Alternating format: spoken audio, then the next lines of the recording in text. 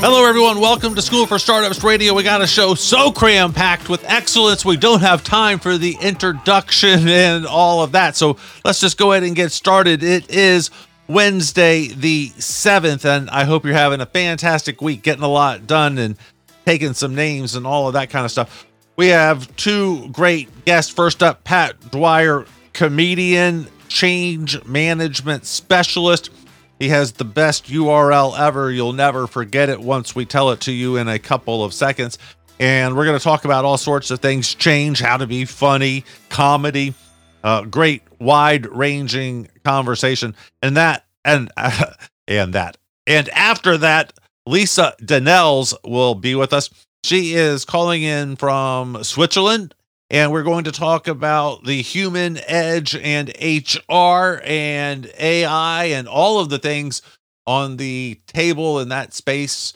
Got a great show. Let's go ahead and get started with our first guest. His name is Pat Dwyer. He is a professional comedian. He has a new series out, a comedy intensive on how to be funny if you're a speaker or if you are a manager and need to speak in front of the boss and group occasionally and want to mix in something and be a little funnier. He would be the guy to do that. He is a professional speaker himself, mostly on change management and innovation. He started his career in the Peace Corps and almost got killed there.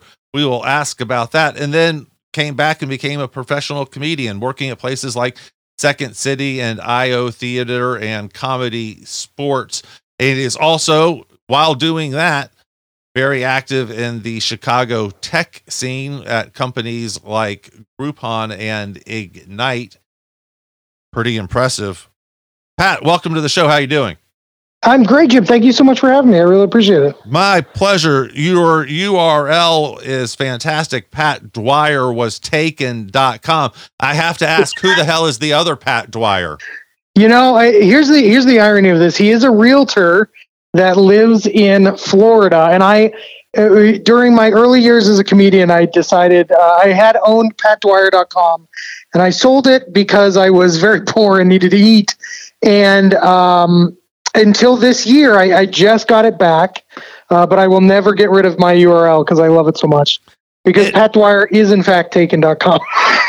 It's clever, and so it's easy it stands out and will be remembered more, I think, because of its uniqueness. Well, I've definitely had people tell me that they don't need my business card. I'm hoping that's because they thought it was that it was sticky enough, and not that they just genuinely didn't want my business card. Well, they are a clutter these days. You get home, and then what the hell do you do with them? Yeah, you make them into a small fire. Yeah, that's what I do with them. I have stacks of them that I don't know what to do. So I hear you can make houses from them. Stack them up over time. Use a little tape glue. It's a good time. High standard you're going for there. Yeah, it's always high standard with me. Come on now. All right. So how did you almost get killed in the Peace Corps? That seems, oxymoronic. Peace, sure. Die, not, shouldn't be in the story. Admittedly, I think that killed is maybe a little bit misleading, only because it was more like died. I almost died in Peace Corps. I was in Mauritania, which is in West Africa, and it is the Sahara Desert. And I grew up in Boston. My little New England body was not able to take the heat. And then on top of that, I got dysentery a couple times in a row, and I ended up losing about 60 pounds in a month and a half. I started to lose motor function a little bit here and there. But I because of the dysentery, I just couldn't get out of the health scare part of this world. But ironically, it's how it led me to comedy, of all things, which is just the weirdest path. But yeah, what's it led me so to funny comedy. about that? So, well, honestly, that's a great question. I was in the infirmary, finally in the infirmary, and starting to get a little bit more fluid in my system. And a friend of mine noticed that I was making everybody in the infirmary laugh and all the Peace Corps volunteers that were there. And then more and more Peace Corps volunteers in our country started to come to the infirmary to visit me. And I started making everybody laugh more and more, and I was giggling.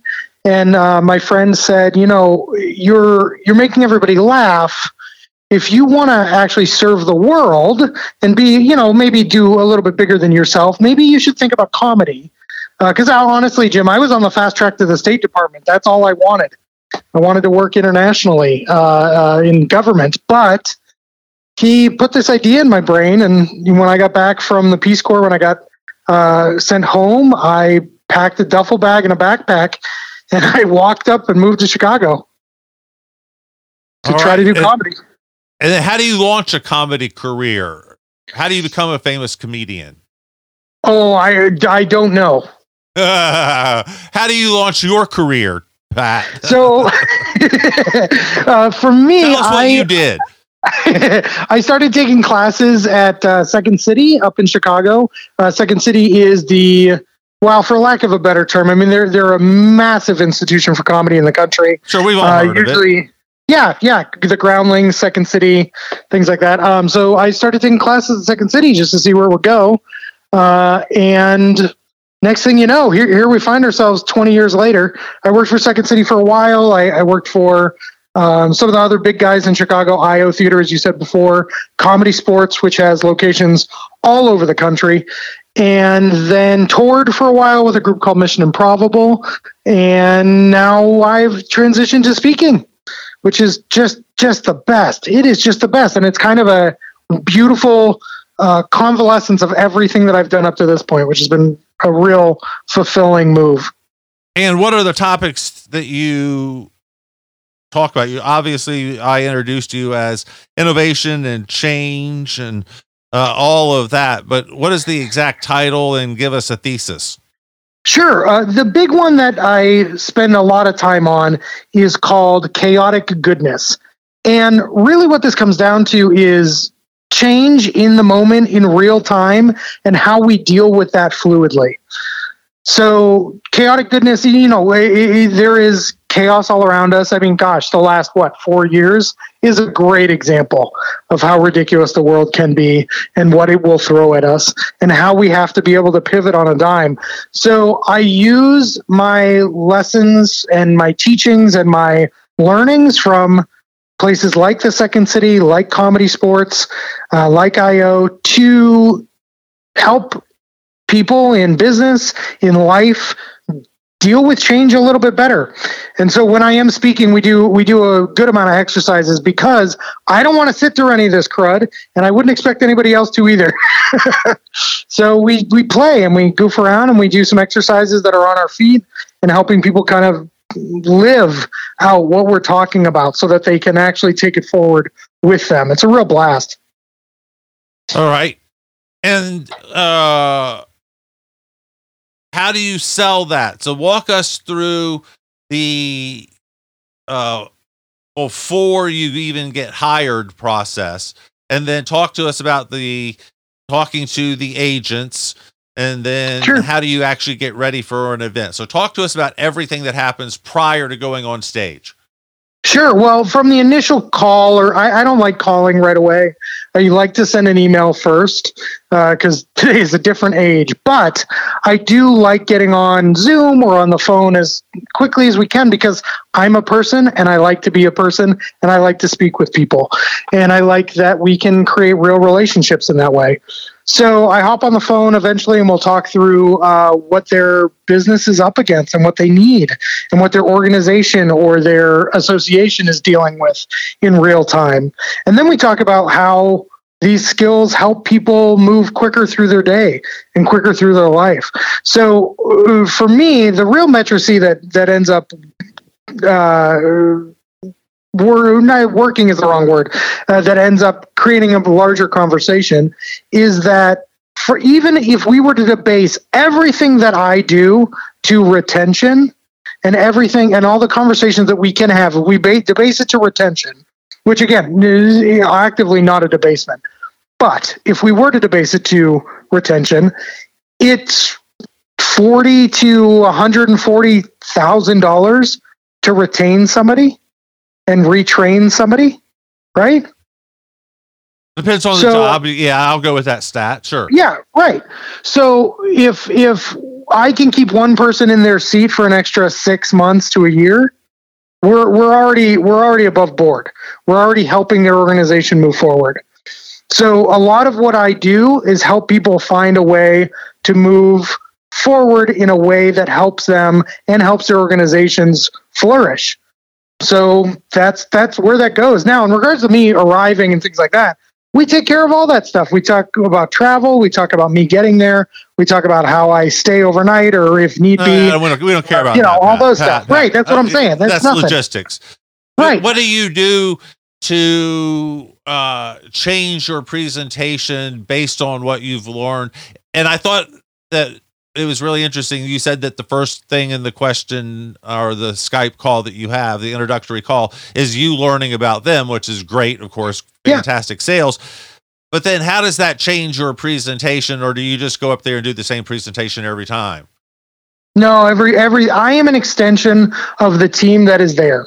That's my job. Because what we know from HR is that I can say the exact same thing the companies have been saying or the individuals have been saying, but people hear me because I'm different, because I'm not something they hear every day. It's a different musicality. It's a different way of speaking.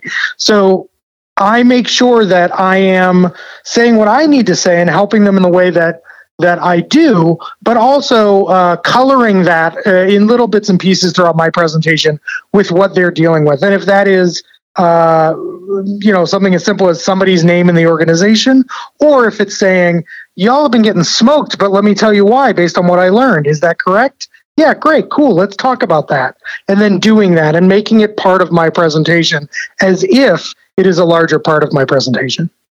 That's cool. I like that. Y'all have been getting smoked, and let's talk about that. So that does work out very well. All right, so I hire you. We are about to merge two companies that are going to merge, Pat, and we're going to hire you to break the news to everybody at that conference we're having in Chicago at Lake Point. And so it's going to be gorgeous, and we need you to help break the news to everybody. So how do we get ready to have this massive change as an organization? How do I get ready for change? Well, let's talk beyond that. Let's move a step beyond the actual moment of change, because that's not where I sit the best for an organization. What I do is the moment after. When we need to come together, when we need to be one team, when we need to find a place to move forward collectively. So if you are the one, like let's say, Jim, you're the guy that makes the announcement, right? Yeah, that's me. And I'm going to have you there standing next to me, help defend me. Great. So then you and I then bring upon the group an opportunity for them to find collective moments, collective meaning. So we create an activity for them, or we create an opportunity for them to come together and bond in that moment. And if that is an improv exercise that I've done for years, which I never use the word improv because people freak out. But if we do an exercise together that gets them bonded in that moment and understand that collective fear that they all are currently experiencing, it helps them immediately move together and immediately progress faster through change. All right. Is that useful? Yeah, absolutely. Right? Yes. There you go. All right. How do I inject some funny into that guy I was talking about in the introduction? A mid-level manager trying to make vice president, right? He has to speak once a month to the entire company of 100 people. It's the most boring thing on all time. It's just dry stats that he has to report on. The Milwaukee office did 12% better. Congratulations, Milwaukee. He wants to get funny and make that better, so he gets to vice president. How do we help that person, Pat? Absolutely. Well, I think that is more a matter of putting it on your audience. So there's a term in theater that we call breaking the fourth wall. Have you heard of this, Jim? You know this? Great. So breaking the fourth wall, for those who might be listening that don't know, it is the fourth wall in theater is the line between the stage and the audience that should be an imaginary wall if you were to be watching a play. So it would, in normal circumstances have paintings on it and a door, perhaps windows, things like that. But we make that disappear now, not unlike certain theater events like, oh gosh, I even want to say the word Cats the Musical. Cats the Musical is very famous because, well, it's Cats the Musical, but also because it had the junkyard set surrounded the audience, and the cats come out of the audience at the beginning.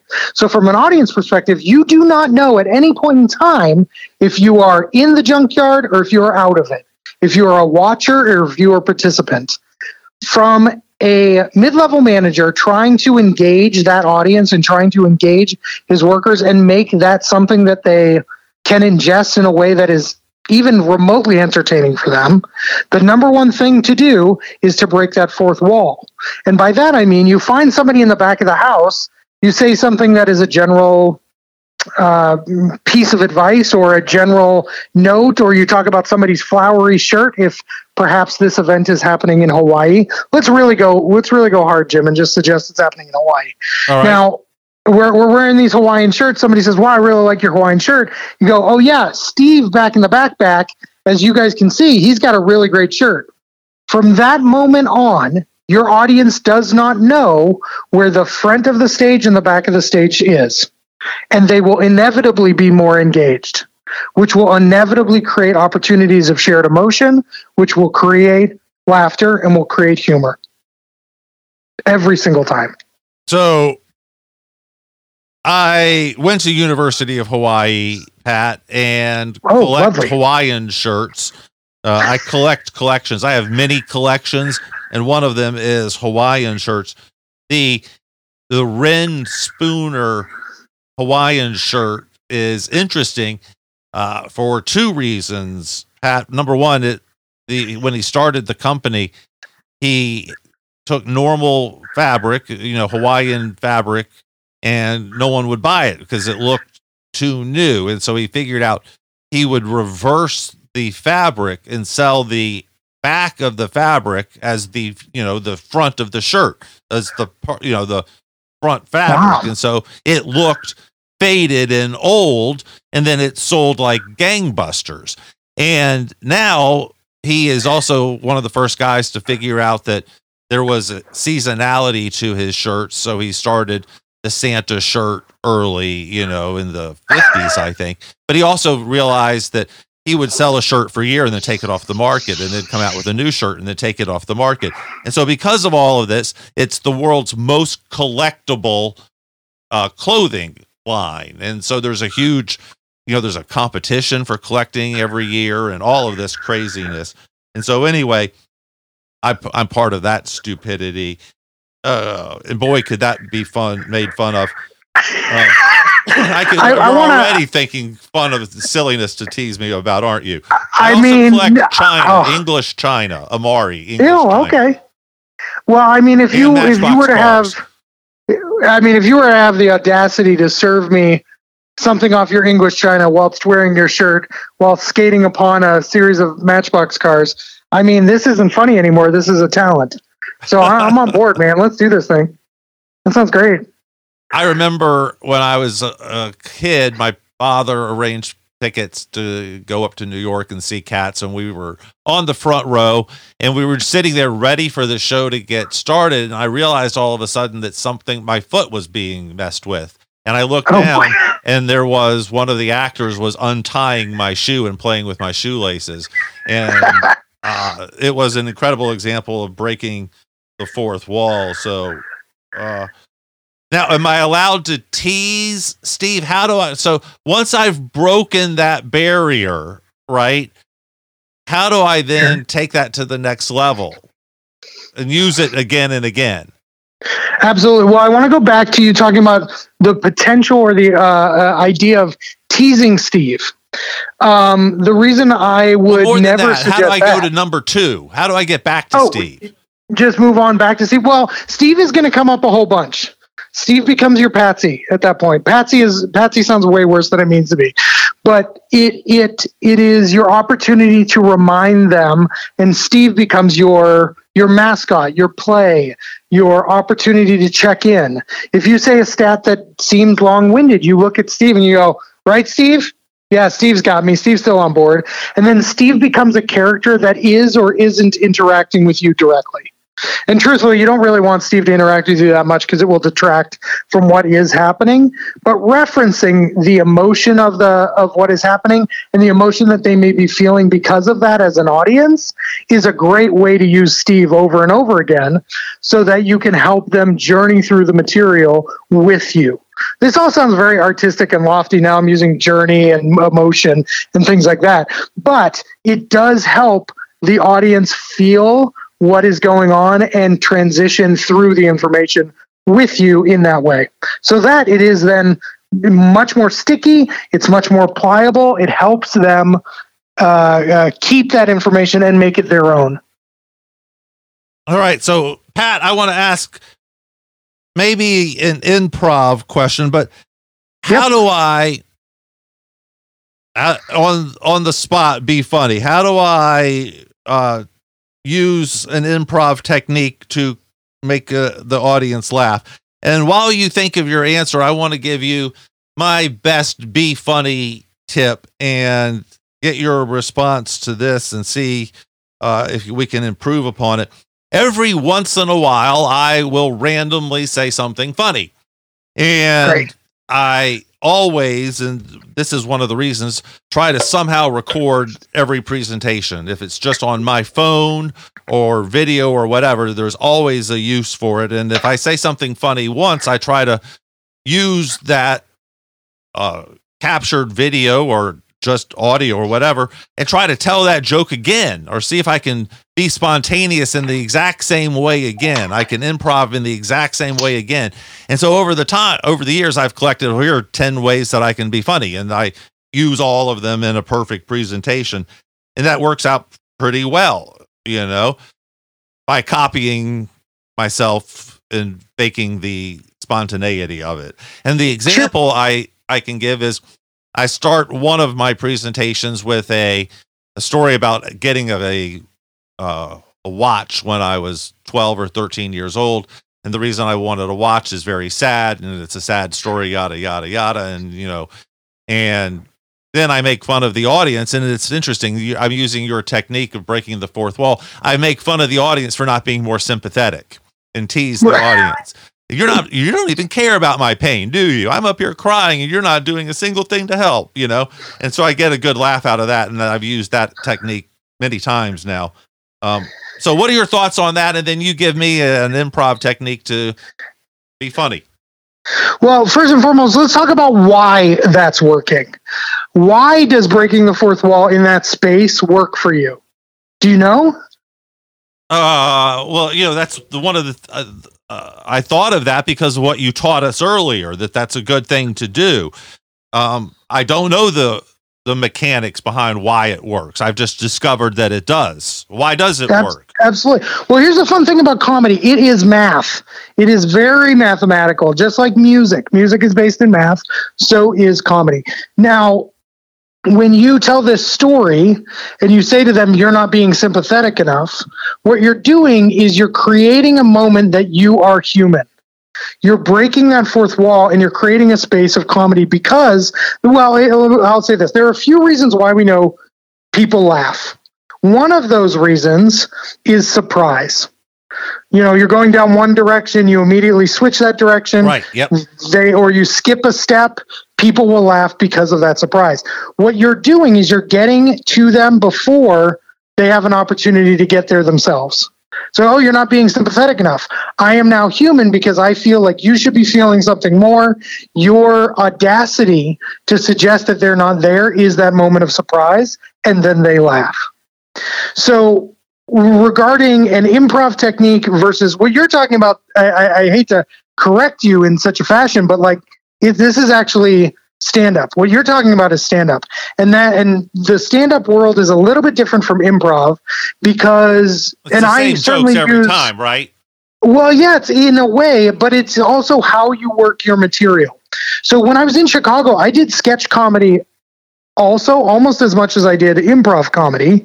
And sketch comedy is worked. You know, we find those moments, those things that work, and you refine them and you tweak them. And I love the game of that. I love finding those little moments and exploiting them and making them more and making them bigger. And that is really what you're talking about, is that testing and retesting and the finite work that is the math of this. If 1 + 1 = 2, what does 1 + 3 equal? And I'll test that out and see where that goes. And then see if it's more or less of a value than the first equation I did. And then you keep evolving that material. From an improv perspective, and this is something that I do on stage that is very difficult to replicate, is I don't let little moments pass. And I think we have those opportunities. For instance, if we were to go back to that example of Steve. Steve's in the back. When you come to him, every time you go, yeah, right, Steve, you get that, he starts to get nervous, and you don't let that go. And you find those small moments, those little gifts, those little points that you can then use over and over again to make this bigger and let everybody feel what's going on at the same time. That's where improv can take over, when you don't allow little moments to be blown past.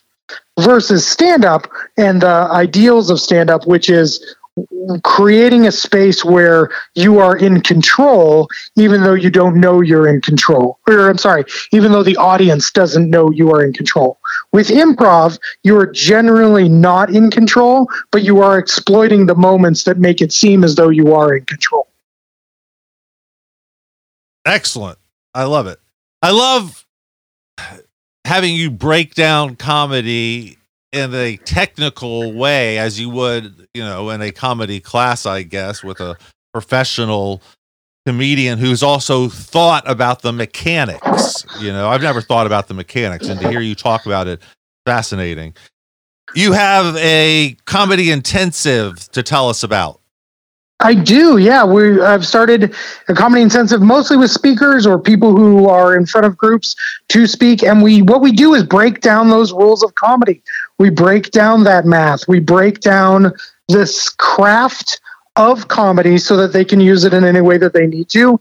More importantly, they also get time with me on a one-on-one way to work through whatever they have as a speech or whatever they are doing from a speaking perspective, so that we can help them better. If it is comedy, if it is structure, if it is just getting them to a place where the audience is more engaged, that's what we use that time for. I absolutely love it. I'm having a blast every time we do this, having people see that comedy is a craft and see the way to use comedy, but also just to have that time with individuals to really help them make their stuff better. It's just a gift, absolute gift. How do we find out more? Follow online, sign up. Sure. So PatDwyerWasTaken.com is the best way to find me. But you can go to click at the link at the top for the SCI, the Speakers Comedy Intensive, SCI, like science. But if you were in high school, you know how you abbreviate it to SCI. Yeah. So it's just like that. So find that link, and then all the intake stuff is right there. You fill out the form, and we'll get you in at some point. Fantastic. Depending upon capacity, Pat, thank you so much. I appreciate it. And thank you for being with us. Great stuff. Thank you, Jim. I appreciate it very much. And we'll be right back with Lisa Danels. She's going to talk about the human edge advantage. We will be right back. Sell. Buy.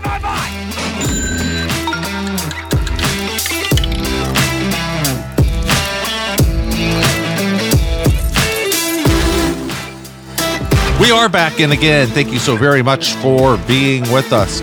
Very excited to continue the show with our next guest. Please welcome Lisa Danels. She is author of a new book called The Human Edge Advantage, Mastering the Art of Being All In.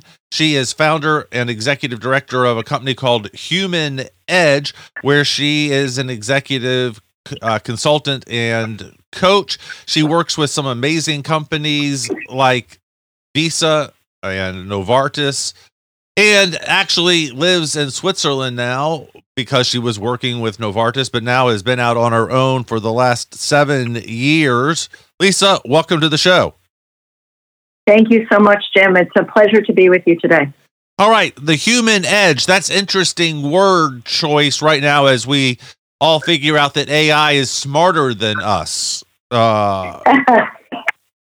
It's not funny, though, Lisa. They're going to kill us all. It is funny.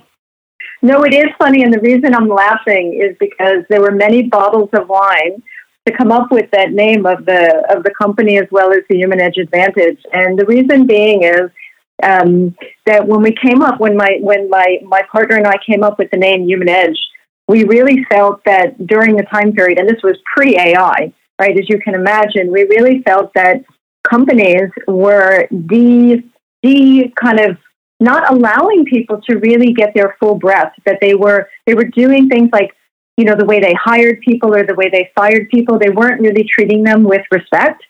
And so that was really troublesome from us because as HR professionals, both in our whole career, we really felt that HR needed to be the shepherd. And there were some kind of foundational unwritten rules that were in place that were being broken left and right. So I'll give you one, for example. It used to be in the United States that in companies that right up to Thanksgiving, you could let people go. That's okay. But between Thanksgiving and New Year, that was like sacred. You don't do that to people during the holiday season. And that started to change very, very rapidly because the financial people just went, well, we need to get them off the books by the end of the year. So there was this dehumanization that started to happen. And then the word edge was really about how do we help companies really look at things from a more objective, analytical perspective, and how do we give the employees the edge that they need? So even with AI, and there's been amazing breakthroughs just in the last 2 or 3 months, how do we allow people to use that AI to create that edge that they have? And not at the same time, not dehumanizing, because that's what we have to be really careful in this age. We can't lose our humanness because it makes us so special. All right. So what's the thesis, Lisa? In terms of for the book, yes. The thesis. Yeah, so I would say there are a couple of key, really important points. The first one is the power dynamic in the world is shifting. And what do I mean by that? What I mean by that is we've been so accustomed to this power over, meaning few people hold power, and then we have to dovetail to the people who have power. And that whole model is shifting with social media, with kind of spiritual breakthroughs, that people are starting to realize that they can self-author their life. And when that happens, then leaders need to show up in a different way because people don't need to be policed anymore and they don't have to have their work managed step by step. They want the creativity and they want the foundation to be able to do that on their own. So that's one foundation. The other foundation of the book is really around, well, if that needs to take place, right, leaders need to share power. Well, in order to share power, the employees need to take power. And we need to step into our personal power in order to do that. And a lot of people are afraid. So the leaders I work with say, I sit in a room and I ask people for ideas and I get nothing. And I go, oh, that's interesting, right? And the reason it's interesting is the dynamic is people need to feel comfortable being able to alter their own life. And that's not always comfortable for people. So we have to help people step into that place. The other thing I would say that's a real important tenet for the book is this notion that we're all connected. And I'm not just talking about the emotional connection between people. I'm talking about that the world we live in is so interconnected that when we understand how things are connected, then we can come up with so many more possibilities. And then the last thing I would say is this notion around if we really want people to be creative and innovative, and a lot of companies are talking about diversity and inclusion. Well, the only way that's going to happen is if we as leaders create the space for people to play and have fun. Because if we don't do that, they're not going to show up that way. They're going to be order takers and just do what we say. And that doesn't make for so much fun at work. So I would say those are the big umbrella areas. All right. So I hate to do this, but I feel compelled to. Who's to blame or I know you're going to say no one's to blame, but someone is not doing this right. Is it the employer not making the employee comfortable? Is the employee demanding too much? Is HR failing? You said HR has to act as a shepherd. I've never had a good HR experience in my life. Not one. Yeah, you're not the only one. I think it's not about failing. I think it's about evolution.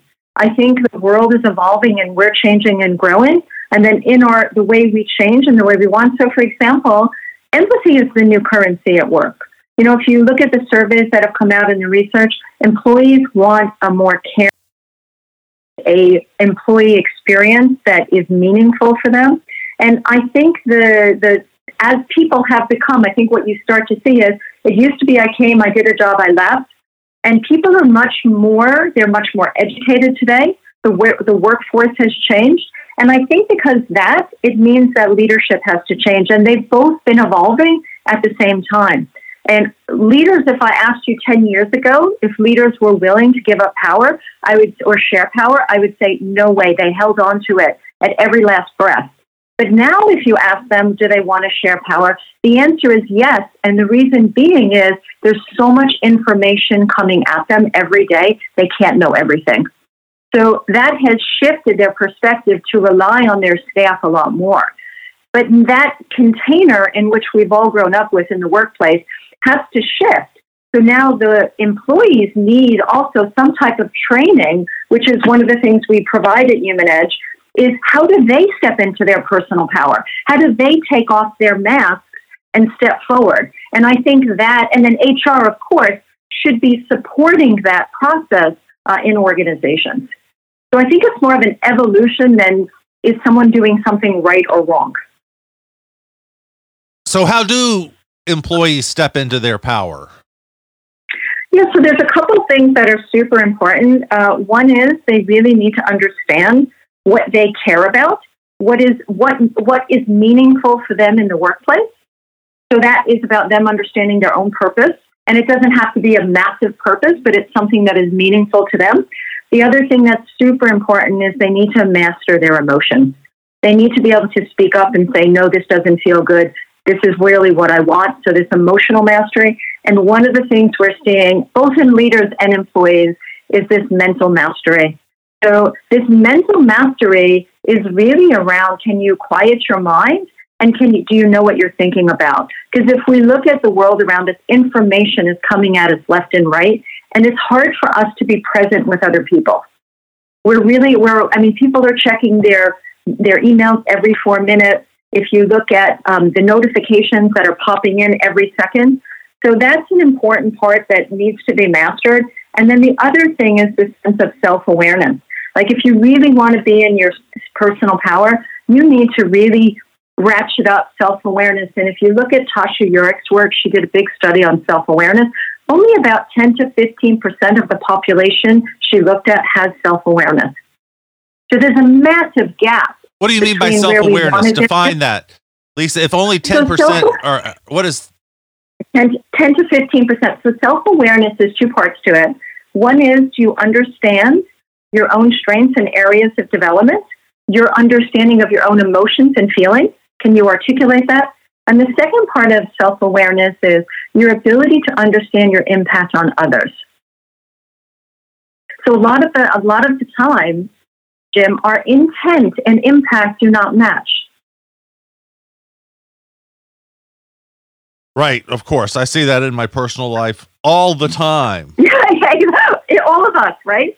And that's where, when we have greater self-awareness, then when we know what we bring to the table, right, from a strength perspective, then we can find work opportunities that better match that. And when we don't know how our impact on other people lands, then, people then may not trust us as much. Not that that's our intention, but that's the output of it. So that's why cultivating the self-awareness is so critical for personal power. And then when you can understand, I think this is another key component of personal power, is that we have to let go of victimhood, right? So if you're in your personal power and you're authoring your life, that means you create the good and the bad. So we have to let go of, oh, that person did that because of this. Because we love to take credit for the things that go well. But when things don't go well in our life, it was somebody else. So we have to take ownership to say, hey, I created everything. And when we become victims, we give away our power.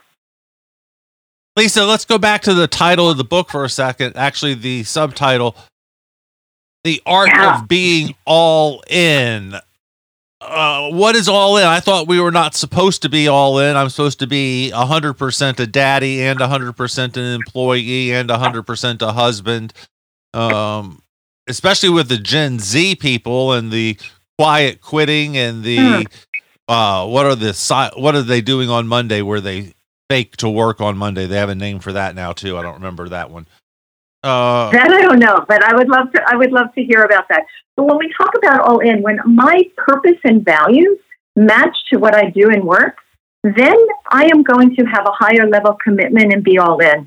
And the other thing that I think is really important, so that first part of being all in is connecting to self, stepping into your personal power, because when you're there, you're authoring your life. And when you're authoring your life, it means you're much more engaged. The second one is this notion of connecting to others, right? This authentic connection. So right now, when I wrote the book, one of the things that I came across that it was quite shocking was that we're going through a loneliness epidemic. So if you look around the world, about 33% of the population feels lonely. So suicide rates have come up, depression rates have come up. So we and of course, COVID has not helped us being out of the office. So we need to find a place of real authentic connection. And we usually spend more time at work than we spend any other place. So organizations have to cultivate this, leaders have to cultivate this. And then the last piece about this all in is really about using your creative power. So if we're authoring our lives, it means we're also having fun at work, which means we're building off each other's ideas to create new things that neither one of us would have dreamed. And when we can do that, people are going to be all in because they're going to be so excited, because when you create something that you never dreamed of that's different, you're full of energy. But if you ask people how many people have had an experience like that, it would be few in numbers. And that was one of the reasons I wrote the book, because I felt like there is a new frontier of leadership that's needed, that the old way of leadership is not enough to suffice what these new generations want, what's required. Lisa, the term is bare minimum Mondays. Oh, that's what it is? Yeah, that's awful. Yes, and they're proud of it. They do just as little on Monday as they can just to get by, right? So yeah, then they're not. Interesting. So then they're not connected to their purpose or their values. So Lisa, and that goes back to their collecting a paycheck. How do I, as a 50-ish-year-old person, not kill them? Not kill them? Yes. And I'm being slightly facetious, but I'm also being a little bit real, too. I think that, you remember about a month ago, Jodie Foster, the actress, commented on the generation.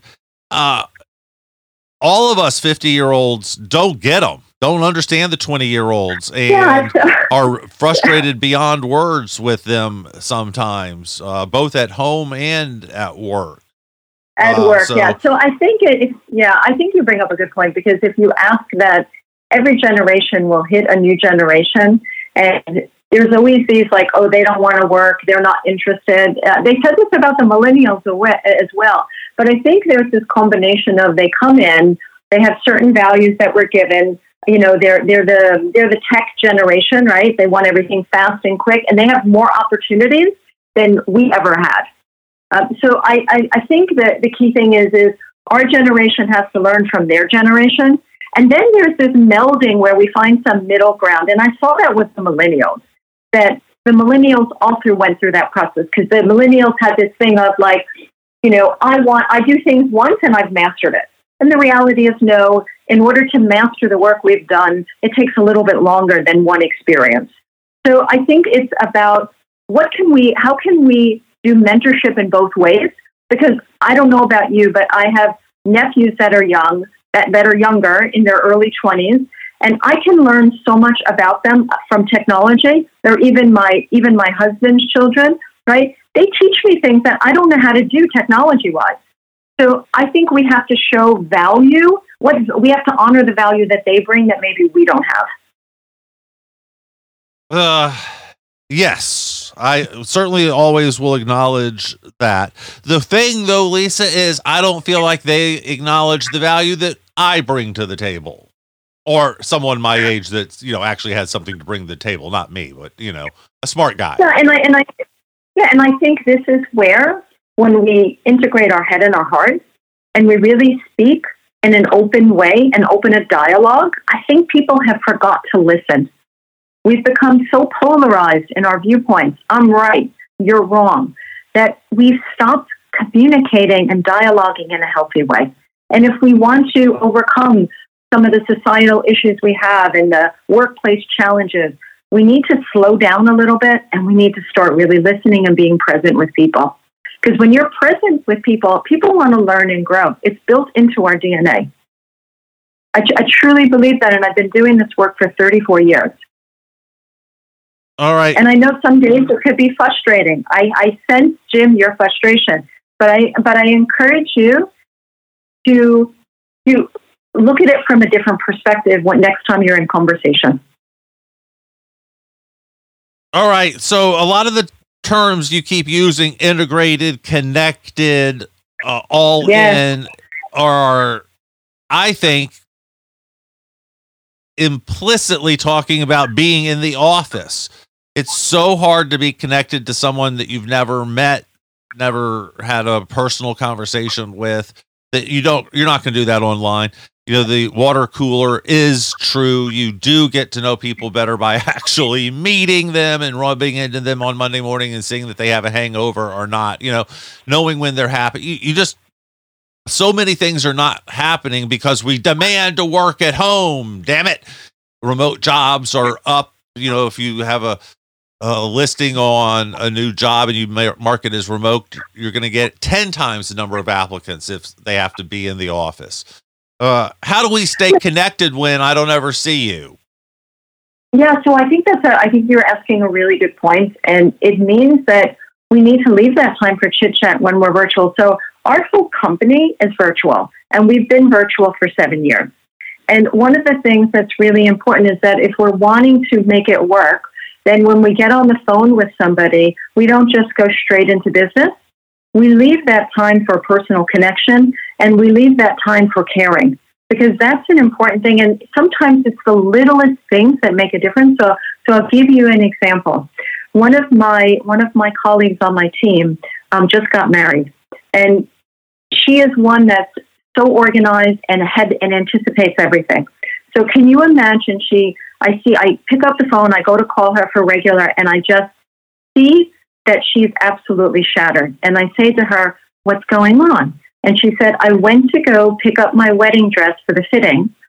And she said, "The store went out of business." Right? So she's about a month away from her wedding.